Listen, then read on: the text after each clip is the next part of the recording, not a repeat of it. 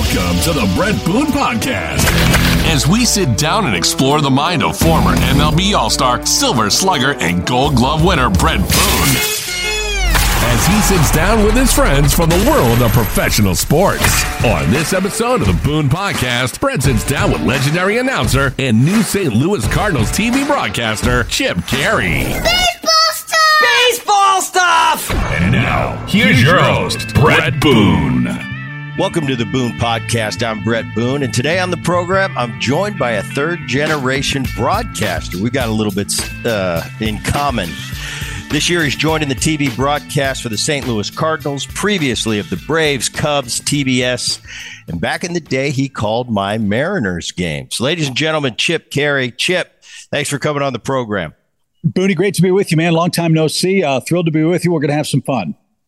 This is cool. And I mentioned off air, I don't get to do this to anybody. It's been done to me probably more than anyone in the history of baseball. Me as a player, you as a broadcaster.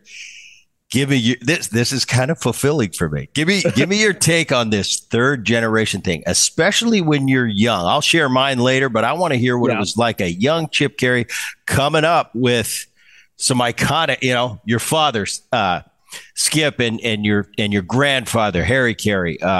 What was that like for you breaking into the business? The first thing I always thought of was, God, it's terrifying to see your future. I didn't really think about it that way. I guess my situation was different than, and I assume yours. I didn't know my grandfather very well. My grandparents divorced. My mom and dad divorced. So I didn't see my dad very often until I was an adult and out of college. Or in college, I should say. So it didn't affect me quite as much until I started getting into the business. And then, the nepotism stuff and, you're only here because of your grandfather or your dad. And we all know where that comes from. It comes from jealousy because, look, Brett, anybody that has a job of any kind in Major League Baseball, certainly I can't relate to it from a player standpoint, but from a front office standpoint, broadcaster, radio guy, radio engineer, these are coveted jobs with no heavy lifting. And that's not to say they don't have big responsibilities, but it's a glamorous job and people would love to be able to have the situation that we had. And they're jealous of the connections that our family has made for us. Like you in a batter's box, your granddad and your dad can't swing at a 97-mile-an-hour fastball. You have to. You've got to hit the ball. For us in the TV booth, when the red light comes on and it's time to talk and time to bring that game to life, we have to do it. Harry Caray's not going to help me. Skip Caray isn't going to help me in that moment. I have to do it myself. And obviously with your great career, over 1,700 hits and all the things you accomplished and me doing this for 30 years, we were able to, take the lessons that we learned from the people in our family, apply them, learn from their mistakes, utilize their successes, and kind of find our own way and make our own way. And that's especially so in television or radio for that matter, because it is such a personality-driven business. I can't go out and be a copy of Harry Caray. Thank God there was only one of them, and it would be career suicide to do otherwise. So it's a long-winded way of saying it's part of the deal. It came with the territory, but I'm really proud of the fact that I've been able to put my own stamp on it and be very much my own person as I've gotten older and more experienced.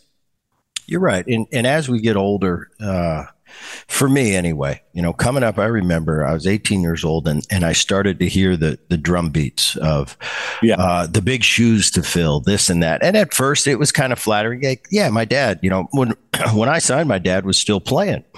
And you start to hear the grandpa and the dad, and that was great. I was getting some attention. All of a sudden I get to the minor leagues and every place I go, what's it going to be like? You're going to be the first, you got a chance to be the first third generation. Is there any, and I kind of started to resent it after a while. Now I have a great relationship with my father. Gramps passed years ago, but I couldn't imagine having a cooler relationship with a grandfather than I did. But I'll tell you, I'd pull it, I was in that PCL and I played in Calgary and we'd pull into, I don't know, pick a spot, Phoenix to play the Giants. And I'm hitting 330 in the first question as well. The third generation, and I just kind of started to resent it. Like you said, I screw Bob Boone and screw Ray Boone. They're not going to help me. I think the only thing, and maybe it was a little bit easier for me because I knew I either put up the numbers or I don't. It's not subjective. You're either a big leaguer or you're not. In your field, it had to be tough. You're right, because you had two big pillars that you were following, and it's like, I got to get out of the shadow of this and do my own thing. You have, obviously, but that's what and then as I got old, it kind of went away. You get to the big leagues, and now you're an established player, and all that stuff goes away. And now, as a 53-year-old man, I look back, and that's a part of me. Still to this day, when I do an interview, you're going to get the typical question: what was it like growing up in that atmosphere, first, third generation, 2001 Mariners, Ichiro? I'm going to get that, but I've accepted it at 53 as this is a part of my life and my journey. And now I wouldn't have it any other way. I'm proud as hell of my dad, my grandfather, my brother, what he accomplished in the game. And it's just a part of me. So I've accepted it. But I definitely went through that rocky period of that bitter, young, chip on my shoulder kid that was just looking out to kick the world's ass. And you want to make your way. And you eventually come to a point where somebody says, wow, you're pretty good too. And that's right. That sort of that's all you want, I think. I think we're both saying in a long form sentence way, all you want to do is be accepted or disliked on your own merits. And that comes from just maturity, obviously. And I think we would both be remiss if we didn't say the advantages of our last name were hugely helpful. I know it was in my case because that's how Pat Williams hired me at 24 years old with no experience to do the NBA. I got hired because Bob Neal said, hey, I know you're looking for an announcer and Chip Carey's interested. And Pat Williams thought he said Skip. He said, I've already worked with Skip. And Bob Neal at the time, who was doing TNT basketball, said, no, I'm not talking about Skip. I'm talking about his son, Chip, who's working in TV news. He just graduated from Georgia. And Pat Williams, who's a huge baseball fan, by the way, said, oh, my God, there's another one. And so that's how the word of mouth took place. And as you start in the business, you're looking for every advantage you can get to just get a foot on the ladder, to get a toehold. And then the rest is up to you. And that's what my dad and grandfather told me. And as you said, you either put up numbers as a player or you don't. And thankfully, you had a great career. I'm still going in mine and hope to keep doing it for another 25 years if I can. Pat Williams. Wow. We've had him on the podcast. I'm a fan of Pat. I wrote a book and I called Pat and I said, Pat, I know you've written like 50 books. This is years ago, 10 years ago. Yeah. And he said, he asked me all the questions, what's your upfront, whether they paying you, what's the back end, this and that, all, stuff I didn't know anything about. Right. I said, Pat, you got any suggestions for me? He said, yes, you've got to do all the publicity yourself and get as many books up front as you can so you can hand them out. And I thought, they're giving me a decent bonus up front. They're going to really get behind and pump this. He was exactly right. I called him years later and I laughed. He goes, Boone, I'm telling you, I've written so many of these books. You were in Orlando. How was that? I was in Orlando at that time. That's where I lived. I lived down there at Windermere. Okay, sure. From 89 and 98, you were the Magic announcer. Yep. Differences between doing that basketball and the baseball thing? Well, one, there's a time clock, which thank God. Well, this year we're getting that pitch clock. Anyway, we're good. No, that'll be good. No, it was great. Look, I was 24 years old, and it kind of mirrors what Bob Costas did years ago. For your younger fans who may not realize, before the NBA was all by itself, there was another league called the American Basketball Association. The San Antonio Spurs, the New Jersey Nets were a couple of those teams. The Indiana Pacers was one of them as well. And one of the teams was the St. Louis Spirits. And Bob Costas was a young broadcaster out of Syracuse University, and he auditioned for the job and sent a tape to the then PR director of the club, a man by the name of Rudy Martzke, who became famous as a sports columnist and a media columnist for the USA Today newspaper. Bob Costas had no NBA, no basketball experience. Said, I've got a ton of it. Came in, auditioned, got the job. Well, the same was true for me. I was 24, had never done the NBA. I was doing TV news, wanted to do baseball. But more importantly, just wanted to get into the professional ranks somehow, some way as a broadcaster. Pat invited me down to do a college all-star classic before the draft called the Orlando All-Star Classic. And I worked with a man named Bucky Waters, who at the time was a colleague of Billy Packer, and Dick Vitale was kind of the voice of basketball on NBC at the time. We did 8 games in 2 days and finished up the final game and looked over at at Bucky Waters and said, well, what do you think? He said, man, that was terrific. Really enjoyed working with you. How long have you been doing basketball? And I kind of had a sly Skip Caray sort of sly look on my face and said, well, actually, Mr. Waters, these are the first 8 I've ever done. And his jaw dropped, and he looked at me and started laughing and basically said, that took some cojones, kid. I said, well, do you think I passed the audition? He said, I think you're going to be fine. And 2 weeks later, sure enough, at 24, they hired me to do the Orlando Magic as the youngest announcer in the league. The team won 15 games the first year. I was worse than the team, had no idea what I was doing. But after about a week or so, got into the rhythm, understood how the game was played, worked hard, and spent a lot of time there. And Shaq and Penny and Horace Grant went to the finals, beat Michael Jordan and all that stuff. And the infancy stages of a franchise, as a young broadcaster yourself, there's no better way to break in. You're new, they're new, everybody's learning together, and everybody's having a great time. And the time in Orlando is where I met my wife. And we had a wonderful time doing that. And then baseball called, and here we are. Watching the playoffs for the NFL right now, a lot of criticism of the announcers. Mm-hmm. For you on the baseball side, in 2023, what's the main role of an announcer? I had trying to think. I had Jeremy Roenick on. You know, he was a hockey announcer, right. And he said, my job is to entertain and to educate. What's your job as an announcer in 2023?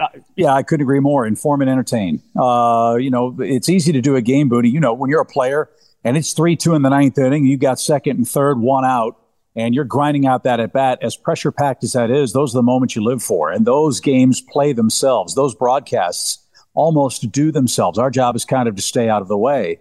When it's 13-2 in the fourth inning and you know you've got 7 more innings of crap baseball to get through that game, you've got to find a way to keep your audience engaged, your crew engaged, your partner engaged, and ultimately you want to make sure the sponsors stay engaged, because that's when you have to be at your best. I've worked in places where the philosophy is just stay with the game and say ball 2. I've worked in other places where they say, when the game's bad, be good, talk about other stuff in the game because you're still talking baseball. And I believe that that's the best way to do it.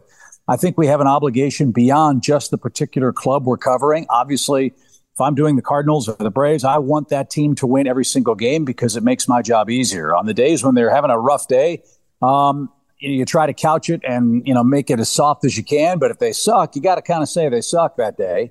That's not an indictment of the product. It's not saying the whole product stinks. It says they had a bad day or they had a bad series or a bad week. It happens to every team in the sport. But you have to have the freedom to be able to branch out, because a trained monkey can say ball 2 100 times during a game. It's being able to make the game come alive, tell the stories of the players, tell them how the game's supposed to be played. And luckily for me, in my new assignment, I'm going to a place where the fans know baseball.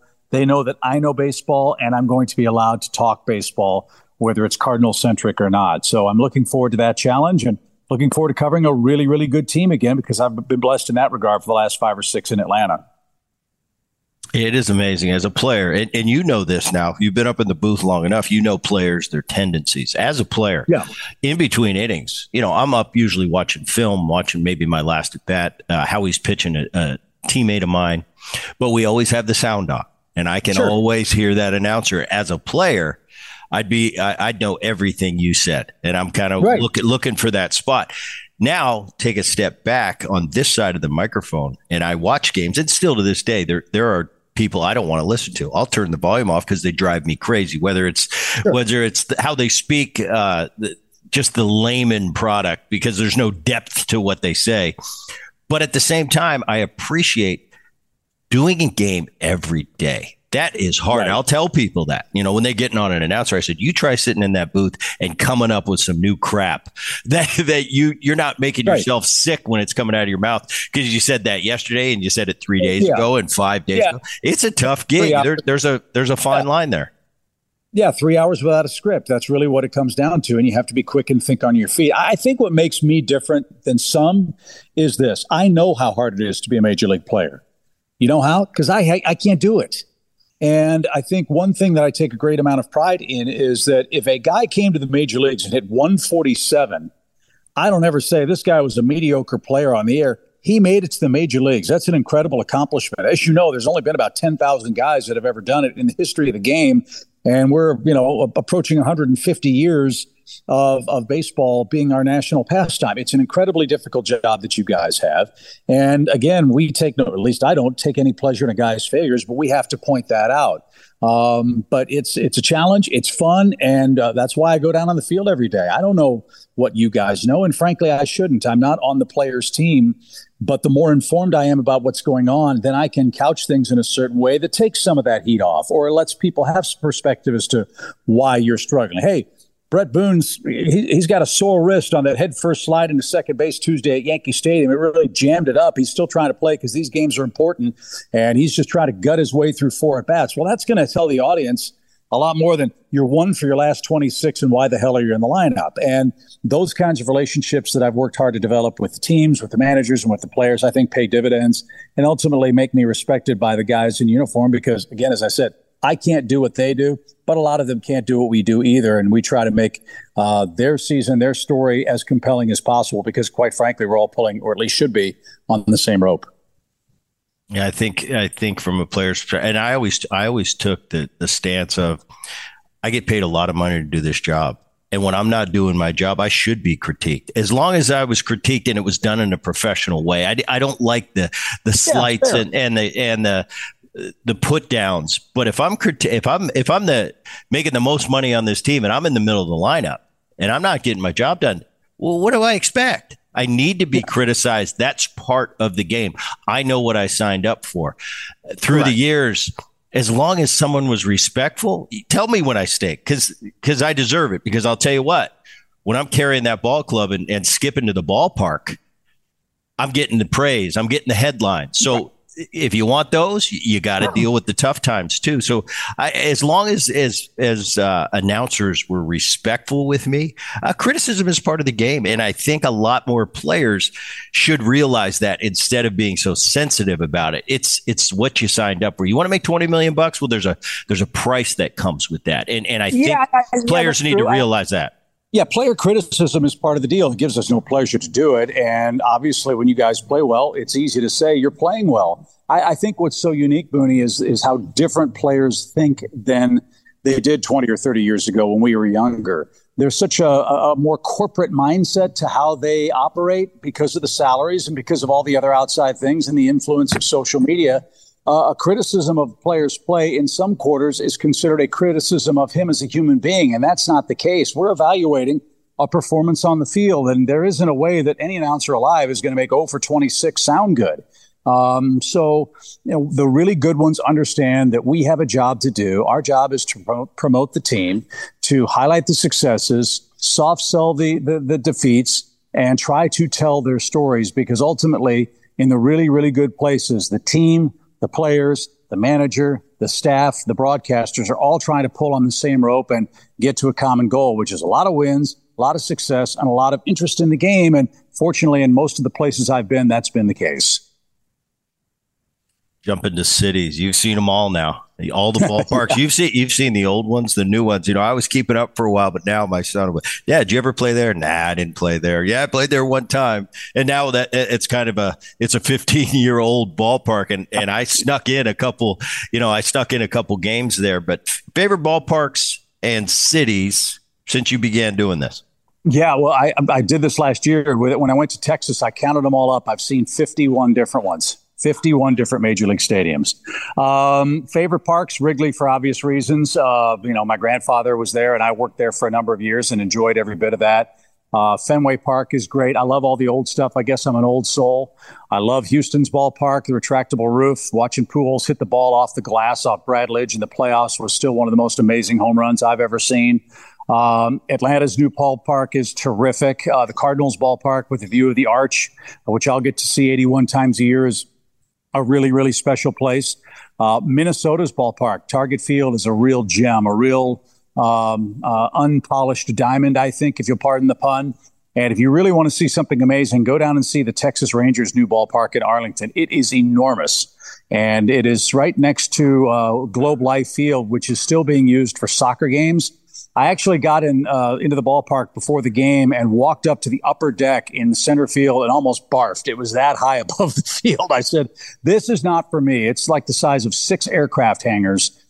in the middle of Arlington, Texas, down the street from Jerry World. So off the top of my head, Boone, those are a few of my favorites. And, we're lucky to get to work in such great palaces and see great players do great things. Cracks me up, the Atlanta, the new ballpark. I've heard it's great. But I'm thinking you'd love hitting there, right center stroke. You'd hit about 30 home runs. You'd have a great time there. Because I came up with the old launching pad. They tore that down, went into the new stadium, and all of a sudden there's a new stadium. I'm going. It seemed like I broke in right at the beginning of the of Atlanta's new ballpark. '99, I played there, and when I heard they were tearing it down, I'm like, that's not an old stadium. That's brand new. But really, it was 25 years old, whatever it was going in the new stadium. It's just interesting how these venues have changed. And now in these places we go to, I mean, every place is a cathedral, with a couple exceptions. Oakland, Tampa Bay, you throw those out. I mean, all these new stadiums, I remember back when Camden Yards was just absolute state of the art. Coors Field was unbelievable. It was brand new. Now these are old venues. All the new ones are coming in, and I think it's nothing but good for the game, good for the fan coming, and obviously great for the players. Yeah, I think what's happened is baseball's finally understanding that today's consumer wants something more than the game experience for the price of their ticket. I call it the Disneyification of our sport.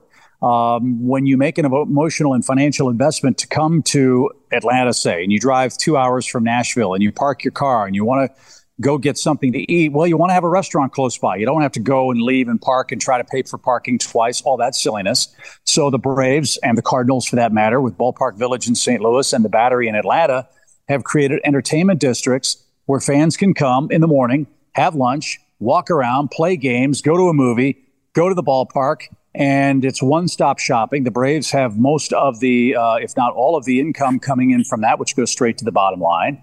And you create an atmosphere where you have a 365-day-a-year place where people can go and be entertained. And someone told me last year, who I trust very, very well, they said the Battery in Atlanta makes more money than the ball club does. And so for the revenue streams that these things are generating, that's why you're seeing that trend all around baseball. You mentioned Baltimore. They had an announcement today that the city and the state and the Orioles are talking about a multi-million-dollar rehabilitation of the Camden Yards area to try to make it more of a destination for more than just baseball games. So you're right. Everybody reaps the rewards of that. And when you have a captive audience like Disney does, and you can reap the financial rewards of that, well, the players are going to benefit. We're all going to benefit. So certainly in Atlanta, it's been a tremendous success. Yeah, as athletes, I laugh because, we're serious and I'm a baseball player. But at the end of the day, in the big picture, it is a corporate world. Yeah. The players are entertainers. It's entertainment. It's no different than going to a movie. Of course, you're going to have your hardcore fans. It doesn't matter what venue. If their team's playing there, they're going to be there. But if you're going to captivate a large audience, you're right. They want the full, when they're whipping out $100, $200 for a ticket, they want the full experience when they pull up. Yeah, they should. And they should want that. And ultimately, that desire and that demand ultimately creates a better product. It makes the teams do better. It makes the marketing people do better. It makes the restaurants do better because if the food's not good or they have bad service, they're not going to go back. So look, it really is true. I don't want to call it trickle-down economics, but I call it trickle-up economics.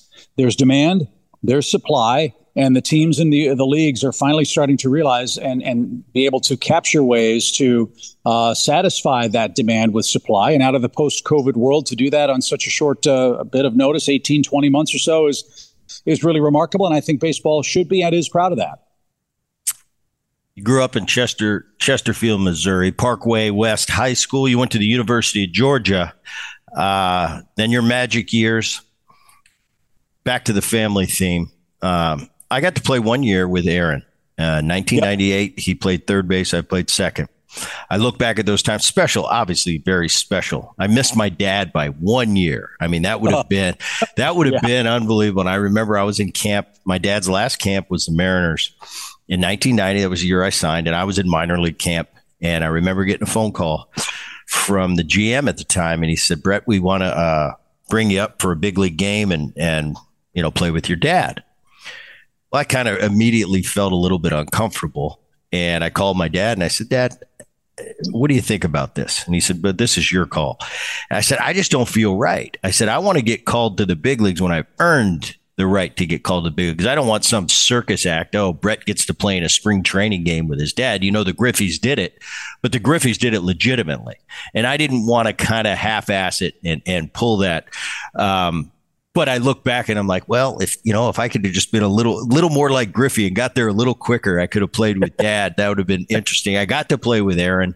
I think at the time, neither one of us really appreciated it. Aaron was just getting cutting his teeth. I had been there for 4 or 5 years, and it was cool to have my brother on the road. You know, we had different little guys we hung with. He hung with the younger players. I kind of hung with the older players.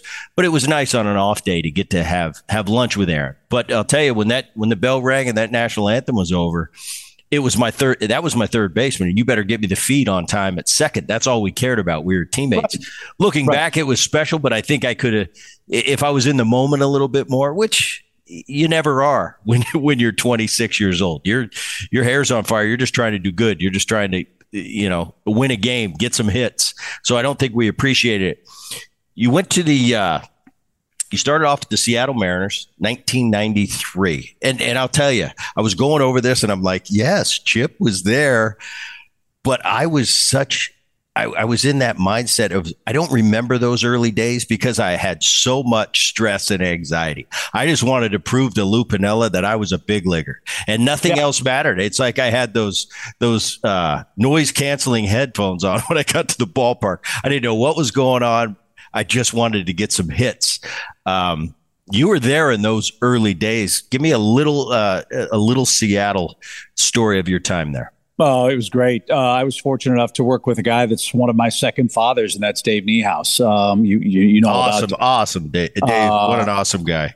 He just was beyond awesome. And I got the job there because I went out and met with Randy Adamak and interviewed for the job. I didn't know if I wanted to be in Seattle. It was a long way from home. And they called Dave, and Dave said, hire him. And they said, why? He said, because he reminds me of a young me, which was quite the compliment, obviously. But at that time, it was Lou Piniella, and he was trying to do a couple of things. One, you remember the Mariners at that time, they had not been very good, but they were loaded with good young talent. Roger Youngward, Lee Pellicudis, and Woody Woodward really held their powder together, and they had some terrific players. Richie Amaral, Tino Martinez, Dan Wilson was coming, Blowers, Edgar Martinez, Omar Vizquel. They went out and got Eric Anthony, Jay Buhner, Jr., of course, Randy Johnson, Chris Bosio, Dave Fleming, Eric Hansen. That was the club that started to believe in itself. And what Lou did on a baseball standpoint was he was able to mold these guys and demand excellence from them and teach them how to win. They were good players individually, but they didn't know how to win together. And they started to do that. Secondly, you might remember at the time, the Mariners were, shall we say, on uneven financial footing. The year I got there, there was a season ticket push because the 92 season had gone so poorly. And one of the headline ads for season tickets was a picture of Ken Griffey Jr. standing, sort of leaning on a bat. And the headline in the newspaper in the Seattle PI was, after all, it could have been worse. And it's a picture of Ken Griffey Jr. smiling and wearing a Tampa Bay uniform. Remember, because the Mariners were thought to be going to Tropicana Field. They were on the block. They were not going to stay in the Pacific Northwest. And so that was the second thing Lou really helped change in Seattle. And I'll go to my grave saying this.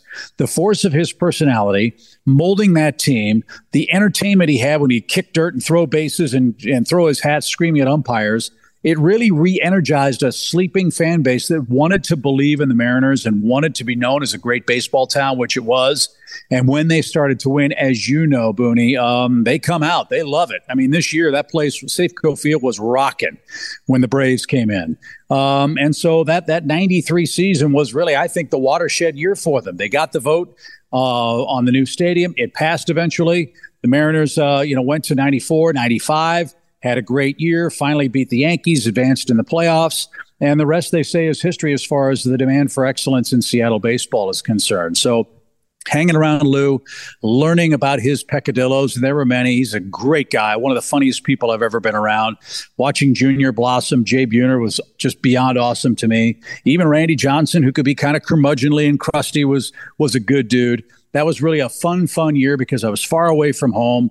I was learning about a new league as a National League guy, and I was learning with a guy who was on his way to the Hall of Fame and taught me a different way that sort of mimicked what my dad and my granddad did. And I loved every minute of it. If I could have made it work, I think I would have enjoyed staying there. But quite obviously with Dave and Rick Riz and, Aaron Goldsmith, you guys are in really good shape up there in Seattle. So count your blessings. It's a special place still for me and my family. It is a special place. Early 2000s, I came back to Seattle and I saw what you're talking about. I mean, if you win there, those fans will come out, and it's amazing because for years, when I retired, I'd come back to once every year or once every other year, throw out a first pitch and just talking to the fans and talking to the people that haven't seen what it was like in the early 2000s because of that long, until last year, what was it? 21 years. They didn't go to the playoffs. I said, right. I'm telling you, when this town wins, this city is electric. It really is. It was great to see them kind of break out of that last year. And I think they're even going to be better. They've kind of haven't spent that much money this offseason, but they've got a young pitching staff. They've got 4 studs. And I think the 2 younger guys, it's going to be interesting to see how they develop with one more year under their belt as far as experience. I'm really looking forward to the Mariners. And I think they have a chance to be a playoff team for at least the near future. So I'm excited about that. Yeah, it's like the Braves. When you start playing, you figure out, do I belong as a major leaguer, right? Do I belong here? And then you find out, okay, I belong here. Now, what is my role? Am I going to be a utility guy? Am I going to play every day? Then you find out, okay, I can be an everyday player.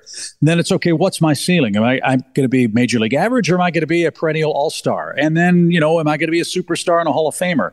The same path and trajectory is true for the franchises. 6 years ago, nobody thought the Atlanta Braves were ready to win the division when they did, or go to the playoffs when they did, but they got there. And the incremental step they took was, hey, we're good. Now we know we're good. And when and you know this, Boone, as a player, when you have a young team that knows it's good and now knows what it takes to show the world that they're good, that is a very, very dangerous and exciting animal. And I think that's what served the Braves so well the last 5 or 6 years, what I think is going to serve the Cardinals so well. And I truly believe what's going to serve Seattle very well. I was very impressed with that team when I saw them last year. And you're right, in that Western Division, you've got a dogfight on your hands with the Astros, obviously. But don't count out the Mariners by any stretch. I think they've got a really good team, a really good young core. And you're right, they're going to be good for a long time. Speaking of the Braves, I obviously lived through the 90s. I got to play for them for 1 year. I remember when I got traded to the Braves, everybody I talked to, got current big leaguers. The common theme was, oh, you're going to get a chance to go to the playoffs in the World Series. And that was just kind of in the 90s. They created that atmosphere. As you come to Atlanta, that's a foregone conclusion that we're going to win the division. It's, are we going to win the World Series this year? It was a different type of experience my first spring training there than I ever had in any of my years in the big leagues. But we had Snitker on recently, and he talked about the resurgence of the Braves and the job he's done. Here's a guy, I believe, signed with the Atlanta Braves in the 70s as a player, and he is the current skipper. And it was a real unique situation. I said, Brian, not too many people stay in the same organization from 1977 to current. And finally at the end, and he told me, he said, Boone, the last thing I thought I'd given up on my managing career years ago, as far as the big league level. And he said, when I got offered the job, it was a surprise to me. And look what they've done. They've won 4 or 5 division titles under him. It's really cool to see Atlanta kind of reliving those 90s years. And Snitker was interesting because he lived the 90s years. He was a minor league coach, then he was a big league coach, but he's seen it all. And it's cool. That story to me was really cool. How it's ending for him. It's like, you talk about putting in the legwork with an organization and finally being rewarded. He won a World Series, and you were there for that a couple years ago. Really cool seeing that and talking to him. Yeah, he was the perfect guy to help clean up the John Coppolella fiasco in Atlanta. He did that. He was the perfect guy to lead us back into the Braves' way to the extent that he could. Look, Bobby Cox is a Hall of Fame manager, Hall of Fame person, and he was responsible for so much of what Atlanta did, along with Paul Snyder. and so many others in the Braves organization who drafted and developed and had a system that could really evaluate and get young talent to the major leagues. But Brian's he's a Midwestern guy. He's a no-nonsense guy, but he understands what his role is, and he truly is a manager. He lets the players play. The locker room is their domain. The lineup card is his. And the players know their role. They know what's expected of them. And it's little things. When you are shagging balls in the outfield and you don't want to wear your sunglasses, don't cover the A with the sunglasses. That's a Bobby Cox thing. And the subtle message of that is this A means something. This logo, this Braves way, this cap, it's something you embrace, you don't take for granted, because he certainly never did. But yeah, you're right. It's one of those Cinderella stories that there ought to be a movie made about it, because he was the last guy anybody thought would have gotten the job when Freddie Gonzalez was dismissed in 2000. Hell, when was it? 2015. But here we are 7 years later. Brian Snitker has a World Series title, a chance to win another one, a contract that's going to carry him through 3 more years to his age 70 season, if he so chooses. His wife has beaten cancer. His son is a hitting coach for the Astros. He won a World Series. And Brian's got 3 gorgeous grandchildren who he adores and gets to see virtually every day during the baseball season. When you talk about a guy who will be the first in line to tell you he's blessed, he's that guy. And as genuine as he comes across when you read about him or see him do interviews, that's Brian Snitker. He's a great, great human being, and I'm proud to call him a friend. Yeah, and he's such a humble guy, and that's probably because of the ebb and flows that he's gone through his career. When I was going to have Brian on the show, I talked to a good friend of mine, one of my favorite teammates all time, Walt Weiss. He just kind of sent me a text, and he goes, "Good man." And I know when Walt says that, what that means, and he definitely didn't disappoint when he came on the program. 98 to 2004, and although it was brief, you did step into the booth with your grandpa, Harry Caray. I mean, I look back now, and it's such a funny time. Obviously, he announced my games when I came to Wrigley Field. I don't know if I got to meet him, but he's one of those guys.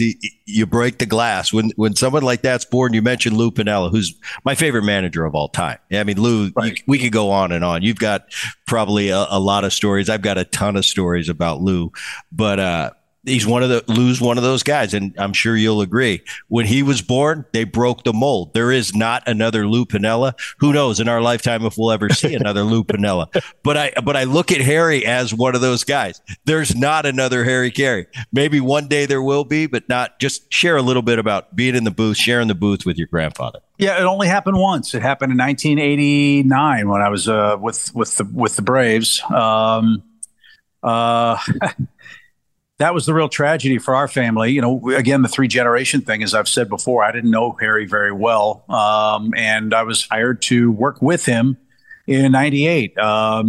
He had been in ill health. He was going to cut his schedule back, and I was going to do the road games, with the exception of a couple trips to St. Louis or maybe New York or something like that. But I was going to do pre and post, middle 3 at home, and all 9 innings on the road, because they wanted to find his replacement. Josh Lewin had tried to do that. WGN decided to move in a different direction, and they hired me. So I was getting ready for spring training. It was right around this time in 1998, and he died. So all those stories, all those family stories, all that family history that I was hoping to catch up on and come full circle on, I never got to do. I mean, as a baseball guy, Boone, you can appreciate this. He saw every at-bat of Stan Musial's career. He saw Jackie Robinson play in his first week in the major leagues with the Brooklyn Dodgers. He got to go to Ebbets Field. He rode the trains out of Union Station in St. Louis. He spanned World War II to, Ronald Reagan's presidency behind the microphone. And he was an orphan. He didn't know his dad. His dad left the family when he was young. His mother died shortly after he was born. He was raised by his mother's sister in South St. Louis. And he was just a guy that, through the force of his personality, made himself into success. I mean, he truly is the American success story, in that it's a matter of how hard you're willing to work to get where you want and what you're willing to give up. And he did that. So from a family perspective, horrible that I didn't get to work with him, because I think he and I were both really looking forward to that. And the beneficiary of those wonderful stories, Tom Brenneman, who was his partner for so many years with the Cubs and did a great job. Those are all things that I really wish that I could have had the joy of experiencing personally. But every time I'm in Chicago, or every time I go to a big league ballpark and meet a fan, they say, "Boy, I remember your grandfather, and once he said this and this and this," and we inevitably laugh because it's so hairy. But that's how those of us who love the game stay immortal, because people don't forget. When you're a good dude and when you do good work and you make people smile when they say your name, I can't think of a better epitaph than that. And Harry certainly was able to do that. It's amazing. I was watching some old clips of, and I wasn't looking for this at all, but I was watching some old St. Louis clips. And there's Harry, the booth that you're going into. People don't know, they know him as Cubs, but he was in St. Louis for a while too, as so many people have gone to that booth that you're headed to. So many guys that are so big and important to this game. Braves from 2005 to 2022, a lot of work with TBS. Before I let you get going, I wanted to just talk a little bit about, we touched on it earlier, about the pitch clock and how baseball is unique in that way. There's not a time limit. There's not a time frame. I would always say that, and as a player, hey, there's no time clock here. We can go as long as we want. Whatever the case may be, whether it's a pitching change, this, that. We're starting to change that a little bit. They want to move this game along. I want your take as a broadcaster on the bigger bases. I'll tell you what, I just got back from fantasy camp with the Padres, and I was coaching third base and, trying to egg my team along. And I look down, they have the bases in already. And I'm looking at it and I'm going, this looks like a Pee Wee Herman base, like that oversized, ridiculous thing that I've never seen before. I don't know how much of a difference that's going to make. I look as an offensive player and think, well, that's a benefit for me. I'm closer to the base, going from first to second, stealing a base. I'm a little bit closer. So maybe that's a difference in out and safe. Want a quick take from you on the bigger bases, the pitch clocks. And I think in AAA this year, they're going to do that robo umpire experiment. I personally am,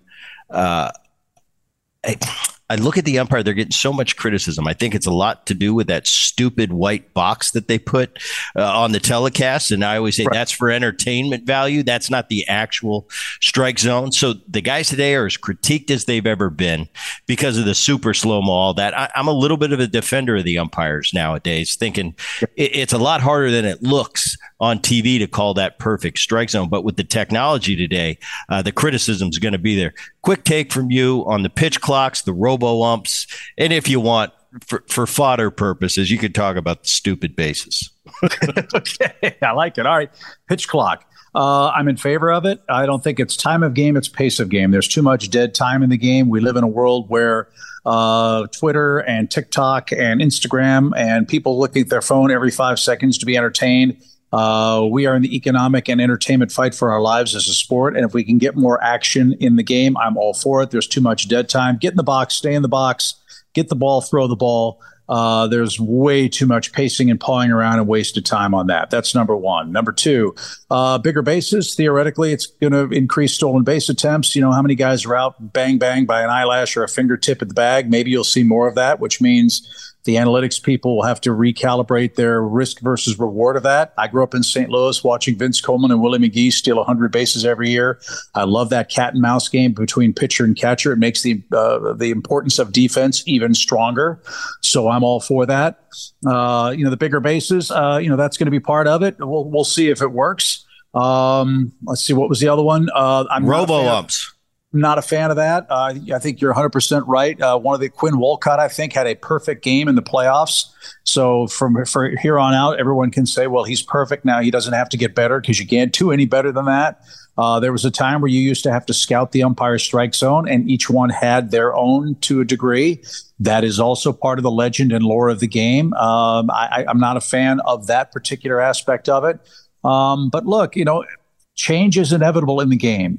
The one that I really get kind of crazy about is the shifting. I think you should be able to play your defense any way you want to play it. It's up to the hitter to utilize the opposite field. If they play it a pull, hit it the other way. They did that in the game for 100 years.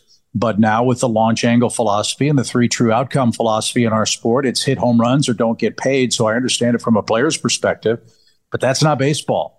If you hit the ball the other way, that's not foul territory over there. And for so many years, it's been considered that by the guys that just want to lift and separate all the time. So that aside, I'm not the conscience of baseball. I am not in any way, shape, or form perfect on how I react to things. I was anti-DH as a National League guy. I hated it, despised it, didn't like the lack of strategy.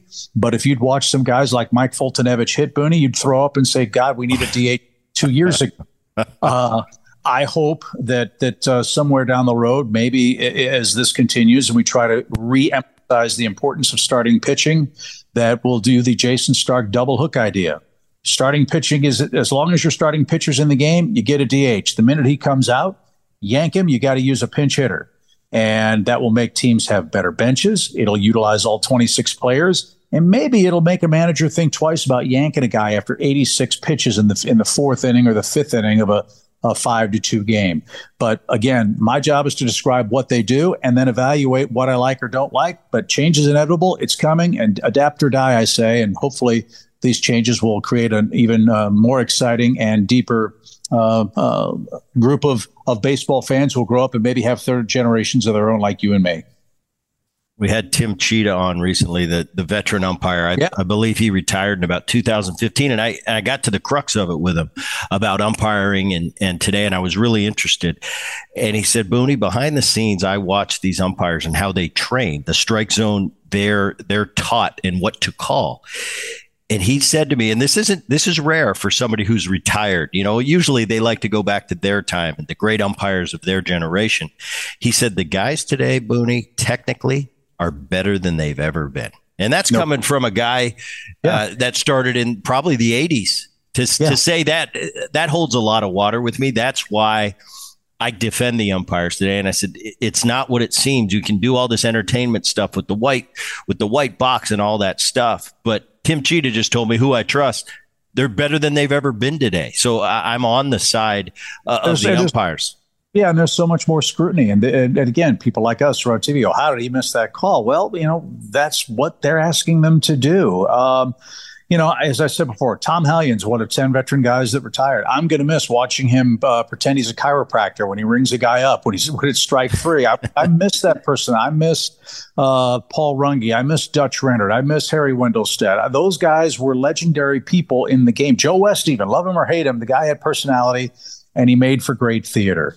I hope that these guys, I hope everybody who wears a uniform, be it umpire, manager, player, is allowed to express themselves in whatever way they want that, again, attracts eyeballs. We are, as you said so appropriately, in the entertainment business. And anything that is done classily that brings attention positively to our game is a good thing. I don't want robots determining the outcome of a big game. I want human beings, because that's what people talk about around the water cooler. And some of the replays that we're seeing in the sport and have been for many years just suck the life out of the game, suck the soul out of the game. I want to drive down the road with a 67 Camaro with a 396 engine, burning raw fuel and raw exhaust. I don't want to live in a hermetically sealed vehicle going down the street in a quest of perfection. That's not what I'm about. It's a tough game played by tough men with human foibles and frailties, and those are the things we see and celebrate, and that's what makes our game the greatest ever. I can't top that. That's very well said. As far as the booth, you mentioned Niehaus. I got a chance to be with Dave for years. What a great guy. You've shared the booth with a lot of great men. We mentioned your grandfather. Only it was shorter than I even thought it was, that one game in '89. But Steve Stone, Joe Simpson, your dad, Donnie Sutton, who we lost recently. You're moving on to work with the great John Rooney and that booth, starting with your grandfather, but Mike Shannon and Jack Buck have been in that booth in St. Louis. You're headed there. What are you thinking about? You're just getting ready to head down to Jupiter. What's going through your mind? Don't screw it up. Don't screw it up. Yeah. No, I mean, it's humbling. It's a great honor. I've said it before, and I may have said it before earlier today. We stand on the shoulders of giants.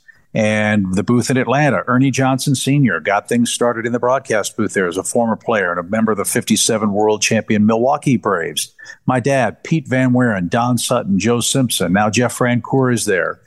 in St. Louis, Jack Buck, Ron Jacober, Jay Randolph, Bob Starr. I mean, there have been so many tremendous people who have worked behind the microphone in those two places. Steve Stone, you mentioned him in Chicago. Jack Brickhouse, all Hall of Fame people and broadcasters, to be able to be mentioned in the same sentence, much less the same chapter as people like that at this stage of my life and career is a great honor. And I don't sell that short by any stretch of the imagination. I know how hard these jobs are. I know how hard they are to get and keep. And I know the civic duty and responsibility that teams like the St. Louis Cardinals have in that part of our country. And so that's attractive to me. I love it. I grew up there. I understand the culture. And, I'm just incredibly honored that the DeWitt family saw it fit that I was worthy of representing them and their brand. And as you said, spring training's right around the corner. February 25th is our game, and the cramming has begun. So it's going to be fun. It's going to be exciting. And the best thing of all is I'm going to have a good team. And for a broadcaster of any vintage, going to a new place and starting a new assignment, having a good team to cover is the best entree you could possibly have. And I'm grateful for that. Well, Chip, I appreciate you coming on. It was great catching up with you. Great career to this point, and now you're going to one of the biggest booths of all. I wish you all the best. I'll be checking you out. We'll catch up down the road sometime. And what we do each and every Boone podcast, at the end of the podcast, is we kick it back to the voice of the podcast, and that voice is Dan Levy. Dan? That's going to wrap it up for the Boone Podcast. My name is Dan Levy, and I'm the technical director, producer, and voice of the Boone Podcast. The executive producer is Rich Herrera. The digital content for the Boone Podcast is provided by Liz Landry. Please share the Boone Podcast with neighbors and friends, and make sure you subscribe to the Boone Podcast so you never miss an episode of the show. And while you're at it, please give it a 5-star rating and share your feelings about the Boone Podcast by leaving a review on whatever platform you listen to the show. For all of us here on the Boone Podcast, I'm Dan Levy. Thanks for listening.